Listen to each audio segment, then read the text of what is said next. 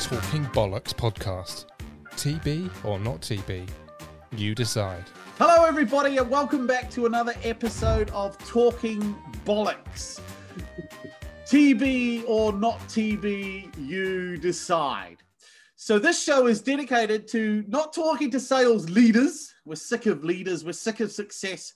Not that this guy isn't successful, but what I'm saying is we want to have conversations with real everyday sales folk. And we want to talk about failures, screw-ups, cock-ups, challenges, things that they find challenging. Because this is the sort of thing that I know you watching this can relate to. Because let's face it, selling can be tough. But there are many great experiences and moments that come from monumental cock-ups. And it's that I want to talk about. So my guest today is a gentleman that I've actually known for some time. I met him many, many years ago when I first started in business. So I was broke when he was broke. So that's good. We started off poor. And his name's Todd, and he runs Spaghetti Agency based up in Warwick. So Todd, thanks for coming on. Hey man, pleasure. Good to see you. That's good. So we're going to get straight into this. So first thing, Todd, I ask everybody this because I know the answer for most people. Why on earth did you go into sales as a job? Of all the jobs in the world, why would you pick this one? Well, you wouldn't, would you? And I don't think the majority of people you speak to do. It's like I always say to people when I'm talking to my clients, like, I bet you didn't choose marketing when you started selling widgets. You know, you have to market your business when you have a business, and you also have to be a salesman. So, fuck, I'm a salesman. Like, I didn't choose it at all, but now I am. I'm even trained to be a better one now. It's weird. It's like power, and some are born to greatness and others have it thrust on them. Yeah. Most people have sales thrust on them, don't they? Yeah, absolutely. Yeah, I didn't choose it at all, but here I am as a salesman. I don't even think of myself as a salesman, you know, but I am. And you have to be. I think in business you have to be. I think everyone has to be a salesman. Yeah. Okay, so let's talk failure then. Because you would have had a lot of failure building your business. I've known you for many years, and as I have. So can you think of a moment when you say you're in front of a prospect, someone you've wanted to be in front of perhaps, and where it's just gone completely Pete Tong? Share a story. Let's hear the pain. I think it might have been the mindset I went into, but a few years ago, I got the opportunity to pitch to a huge hotel chain, not Hilton, but somewhere nice, boutique in the middle. Yeah. And they wanted us to come in and pitch to them. I knew of them. I had a good relationship. I went in there a bit ballsy. And our brand is all based around the Wild West, so spaghetti western, not spaghetti bolognese. Yeah. And I thought, what could I do that would be kind of cool, that would make me stand out in a hotel in Mayfair? So there's all these agencies going in, and I just went down on a tube with my backpack, and I took some little plastic cowboys, and I gave them as gifts to people in this room that I pitched to. Yeah. And it wasn't a pitch. It was me winging it. They didn't get the plastic cowboys. And I went home on the tube on the train. I didn't get the gig because I just didn't have any freaking idea what I was going into. And when I was waiting outside on the stairs of this really awesome hotel in Mayfair, all these agencies going in with their teams and their fucking flip charts, and there's me with some plastic cowboys. I thought, this was a few years ago, but I was like, geez, I'm not cut out for this. Needless to say, I heard from them. It was very quick. You know, when you hear back very quick, you're like, they're not even thinking about it. Not even thinking. To say, yeah, thanks for coming. Oh, that is tough. We've all had those moments where we want the ground to open up and swallow us.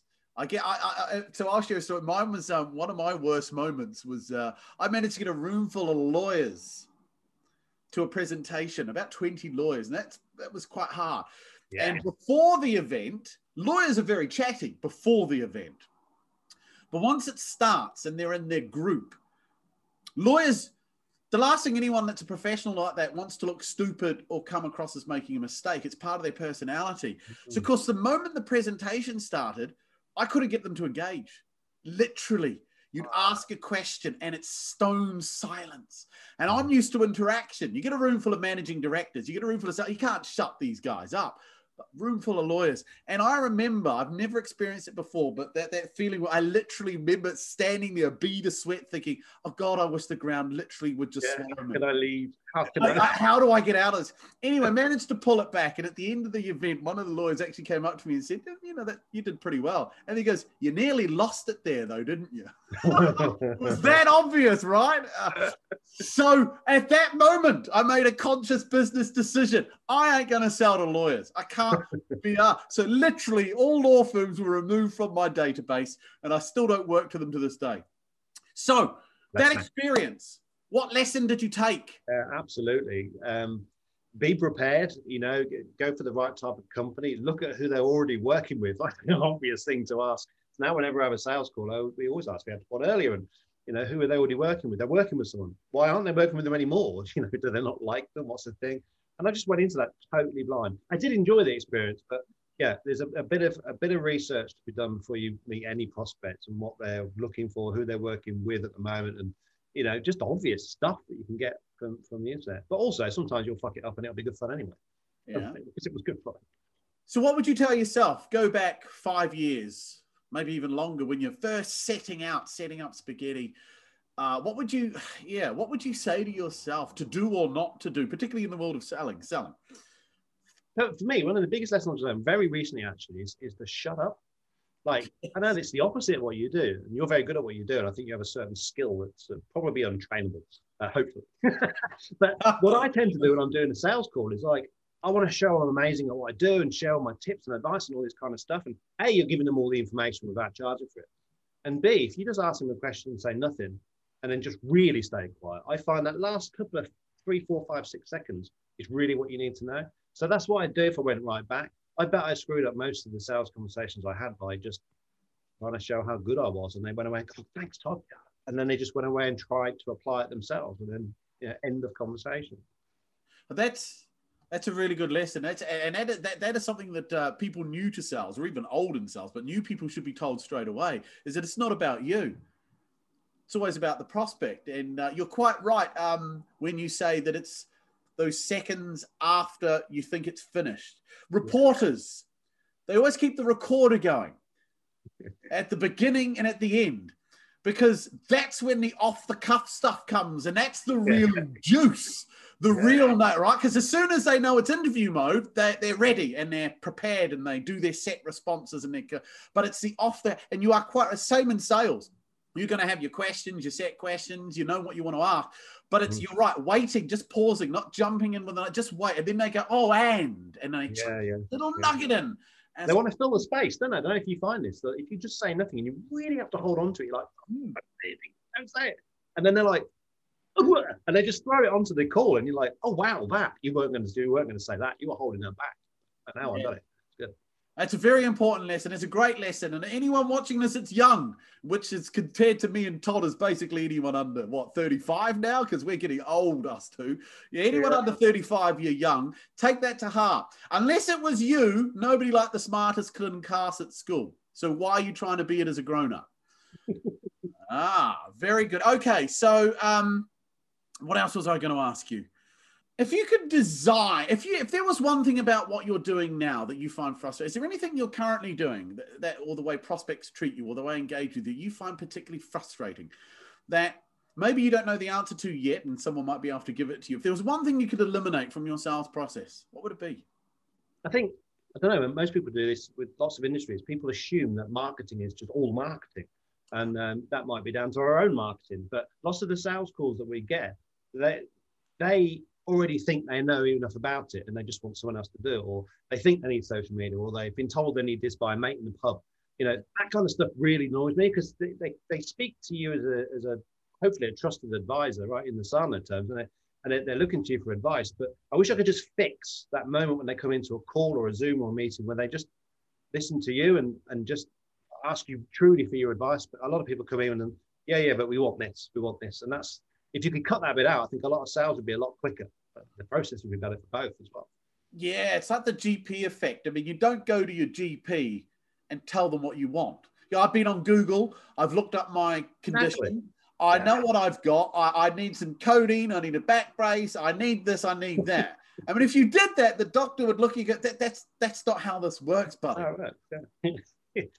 And it happens so much, and I'm sure there's loads of industries out there where it does happen, and people just, I need this thing, and you have to spend, a good salesman would spend time asking them why they think that, and going through it all. And as much as good as that process is, actually, like, you can just get rid of that if the prospect was just like, I do this, you do that, but you're going to offer me this, so I'm going to listen to you. But that's generally not what happens.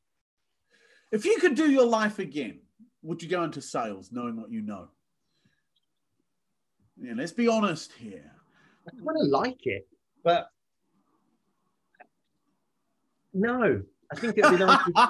I mean, in all honesty, like if you could just like come to work one morning, there were 6 emails and people have said, "Hi, I found you on the internet. Want to buy your stuff? Here's my credit card." That'd be better, right? Yeah, taking orders is the dream, right? Yeah. But then I suppose you should really look at it and think, well, that means you wouldn't get to know them, you wouldn't get the right products, they wouldn't stay with you long enough. There's a lot about the sales process that actually improves your working relationship with the client. So, yeah, would I avoid it? No, I don't think it's an avoidable thing. I think, classic car salesman down to someone running a business, you have to be in sales.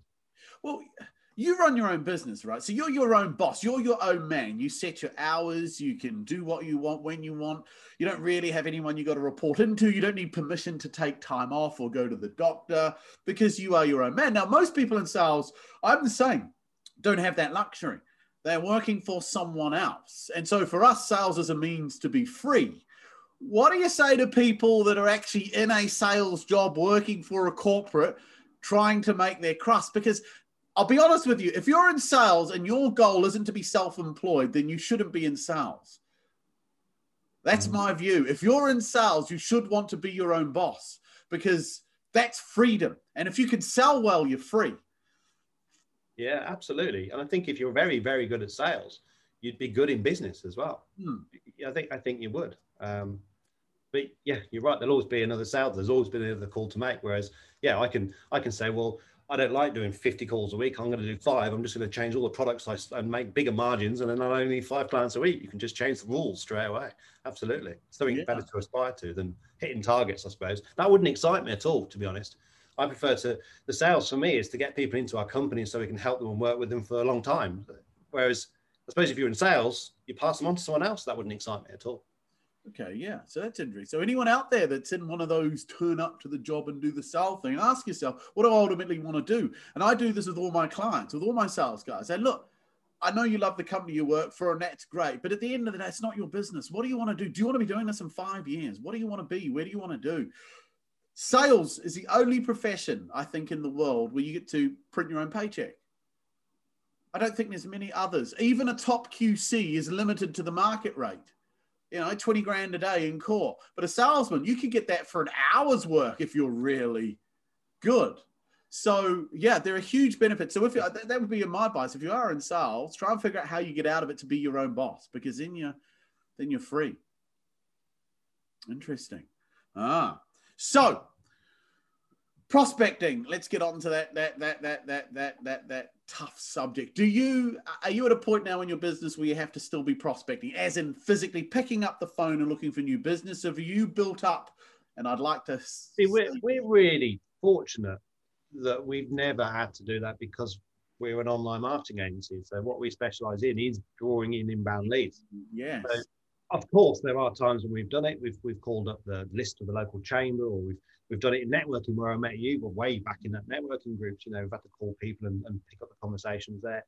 But no, I hate it. I don't like it. I've built my whole business around not having to do it. That said, we're about to take the leap into kind of a different area of the world now where we'll probably have to go out and speak to people cold. So, but at the moment, no, it comes into us. We get sales calls, got a nice process. It comes in from the website, LinkedIn, elsewhere, and it's all filtered in, and we pick up the phone to them, which I find so much easier because you called me. I'm not hassling you. We booked it in, and it's much easier. But so I do feel for people that have to make cold calls because I used to hate calling it. I remember thinking this is where it started. This might be a psychological thing some of your clients may have. That when I was looking for work experience when I was 14, the teacher said, "You've got to call some companies to get work experience." I was like, "Well, who?" I went, "Someone you want to work with." I had to call someone. I was like, "Hi, you don't know me, but I want to come and make coffee for you for the week." And I hated it, absolutely hated it. In the end, I didn't do it because I couldn't bring myself to do it. And someone gave me an opportunity instead. So I absolutely avoided cold calls from the age of 14. Now that's interesting because I think it came out. I think it was the last podcast I was talking because he said, "Have you always been in sales?" And I guess I didn't realize it because I hadn't thought about it. But when I was a young kid, 10, 11, the school to raise money would sell plastic crap products like lunch bags, plastic bags, plastic bags. And you'd have this array of products. And basically, you'd go around knocking on all the houses on your street trying to flog this crap, right? And people would buy it because you were a kid. But I realized I would do that every year, and I did well because I was committed to selling. Same with selling the chocolate bars. And then when you did the 40-hour famine as a kid, you'd have to get sponsorship. So you'd literally go knock on strangers' doors in the neighborhood and get them to sponsor you 10 cents an hour, stuff like that. And so it didn't dawn on me until it was pointed out that I'd spent most of my childhood prospecting, which is ironic because all my school reports said I talk too much and distract others. And then I get a job doing exactly that for a living. So who says school is wasted? What do they know anyway? I was always told I'd never have a calculator on me all the time, and now we've all got iPhones. They didn't know what they were talking about. I remember my school teacher once saying, "What do you want to be?" I said, "Actually, I want to be a lawyer." And he said, "You're not smart enough to be a lawyer." And I remember because I was always a bit quick-witted, I said, "Fair enough." I said, "Okay, I'll be a teacher then."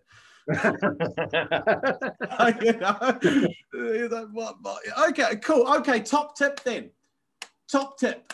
What's the biggest top tip that you would give anyone in sales from your experience of running a business or just having to go out and sell? What's the top thing you've learned from sales that I pass this on? You need to know this because this is going to make your life. You've got to have a system. And when I say a system, you've got to have a pipeline system. You've got to have a call script system. You've got to have a follow-up system. You've got to have we don't do proposals unless you've got money system. You've got to have a system.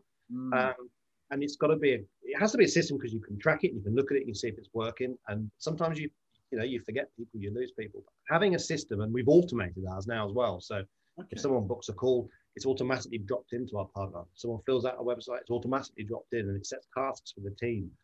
So we actually treat our sales process like part of the engine of the business, and give it as much help and juice and support as we can. So you get a system. Sales is not like something you wing like that hotel that time.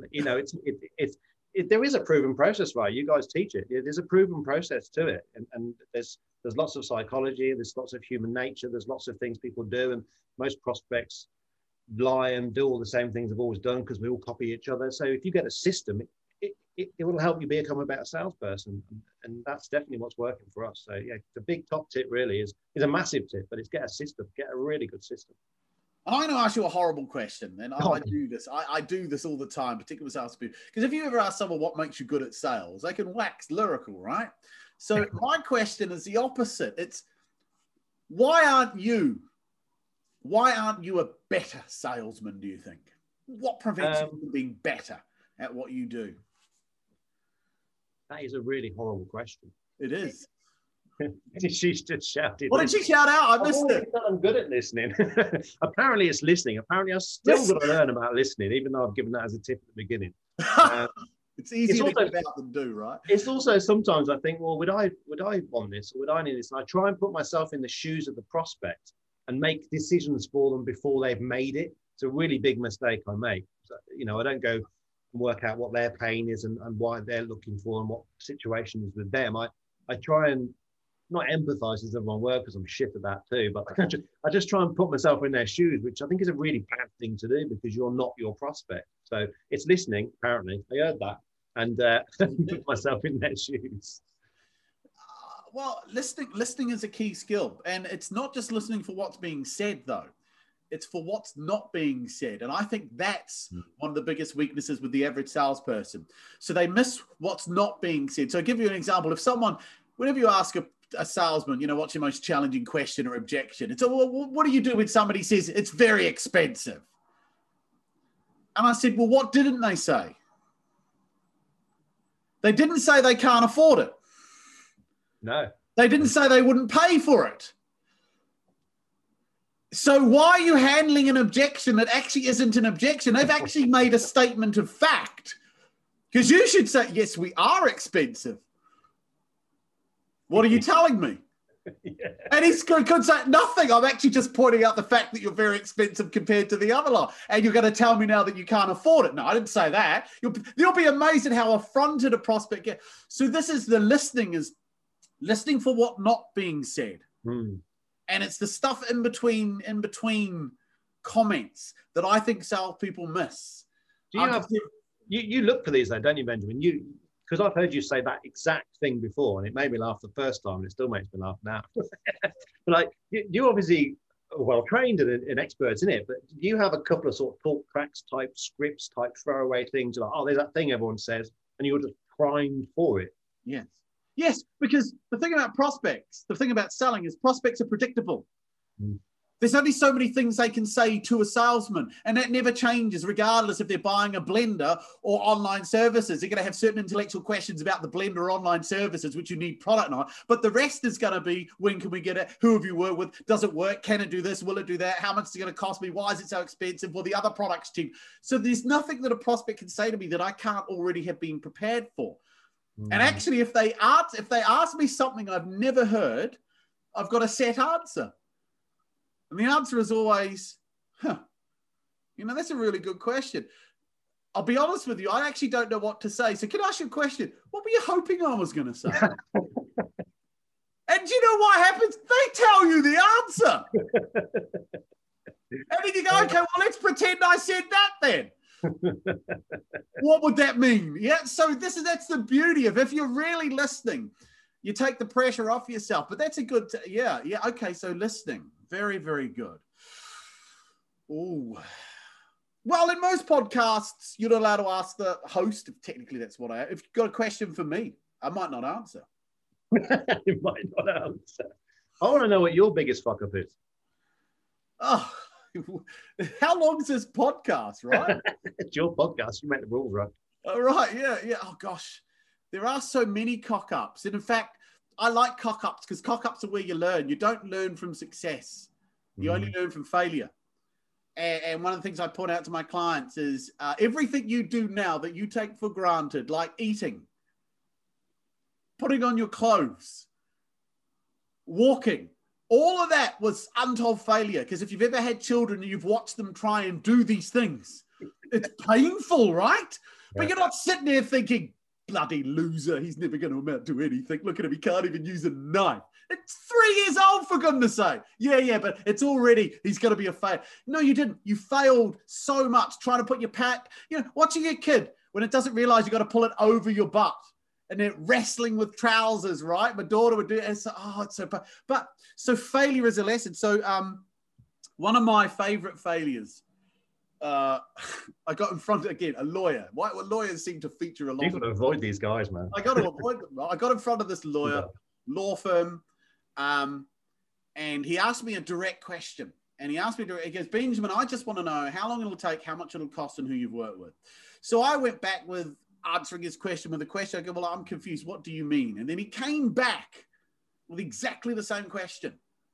Benjamin, I just want to know what it'll cost, how long it'll take, and who you've worked with. So I then tried to clarify. And at that point, he got pissed off. He said, well, you know what, Benjamin, I don't want to do this. And he stood up and he goes, I think you should leave. So now I'm feeling pretty stupid. And I remember packing up my little bag and I thought, well, I've got to leave with a shred of dignity, right? So I looked at this guy. I said, can I ask one last question? And he said, yeah, sure. I said, can I have a biscuit? And it's those packet biscuits that lawyers have, right? So I took this packet of Ginger Stem. I remember it because I've still got it somewhere. And I used to have it on my desk as a reminder of one of the worst moments in my sales life. And then I went and sat in the park opposite, trying to break down why did this cock up. And that's where I learned a valuable rule. If someone asks you exactly the same question twice in a row and you don't give an answer, you'll piss them off. But that's very rare. That's never happened since. Because every time I've gone in with a backhander question or get them to qualify, they always change it. But the one time it didn't taught me a valuable lesson. And I'm ready for it now. And now that I'm ready, it never happens. So that's one experience. I won't give them all away because I could do like 8 of these in a row, right? I need a failure story for every podcast. Right. Which is good to hear. It's good to hear, actually. Yes. It is, because you don't get to where you are as an expert without screwing it up all the way, do you? We hear it a lot, but it's nice to keep hearing it from people. No, you've got to hear it. Up there. Yeah, Bill Gateses and the Richard Branson, they've lost a lot of money at times. Things have gone tits up. Never thought they're going to get there. No, I'm not comparing myself to them. But what I'm saying is most successful people are risk takers and they're willing to risk getting a few bruises. But rather than stewing in their own, self-pity, they get themselves up, dust themselves off and say, all right, well, that didn't work. Let's try this. Absolutely. Amen. Yeah, so it's not falling at the first hurdle. Well, that's really good. I've enjoyed it. I think we talked about like 25 or 20 minutes anyway, 25 minutes. Yeah. I think that's pretty good. So obviously I'm gonna let everyone plug their business, right? Because that's important. So how do people get a hold of you? What's your website? And yeah, well, if you're listening, it's spaghettiagency.co.uk. If you're watching, just find us on the internet. Start from there. If you don't like us, that's cool. It's a Wild West brand on purpose. Our tagline is no bull, just beef. So if you want all the stuff that actually works, come and speak to us. If you're boring, if you're a lawyer, don't even click it. Don't want to talk to you. Yeah, no, lawyers won't be watching this podcast. Read the room. Rest assured of that. And if they are, they're going to find some reason to sue us, right? So, So if you're watching a lawyer, everything we've just said was made up. We can't get sued, right? Yeah. It's all fake. Anyway, well, look, hey, Todd, it's been an absolute pleasure. Thank you for being the second guest. Pleasure. I was debating, should I say that? Because if I say that, I've got to put these all in consequential, consecutive. Yeah. And then I might not. But anyway, you are the second guest. So thank you for your time. Thank you for coming on. Thank you for sharing your stories. Any point you want to end on? Any one last nugget of information you want to give our viewers? All three of them. I think no, you didn't get put on this earth to be a salesperson, but you are, so be a good one. I like that. Yeah. If you're going to do it properly. Yeah. Don't be half in. And if you are half in, go and work for a charity. They don't care if you do anything. I think we lost charities now as well. Can't have them on the podcast. Oh, mate. I've really enjoyed this chat. It's been a real pleasure. It's been good to see you and speak to you. It's been many years, actually. Many years, yeah. So it's good to talk with you again. So look, that's it, everybody. That's it from Talking Bollocks, TB or not TB. You decide. So you make your decision on whatever we discussed today, if it was bollocks or if you found it useful. We don't care either way. We're just speaking from experience. So thank you for watching, and I look forward to seeing you on another podcast. Goodbye.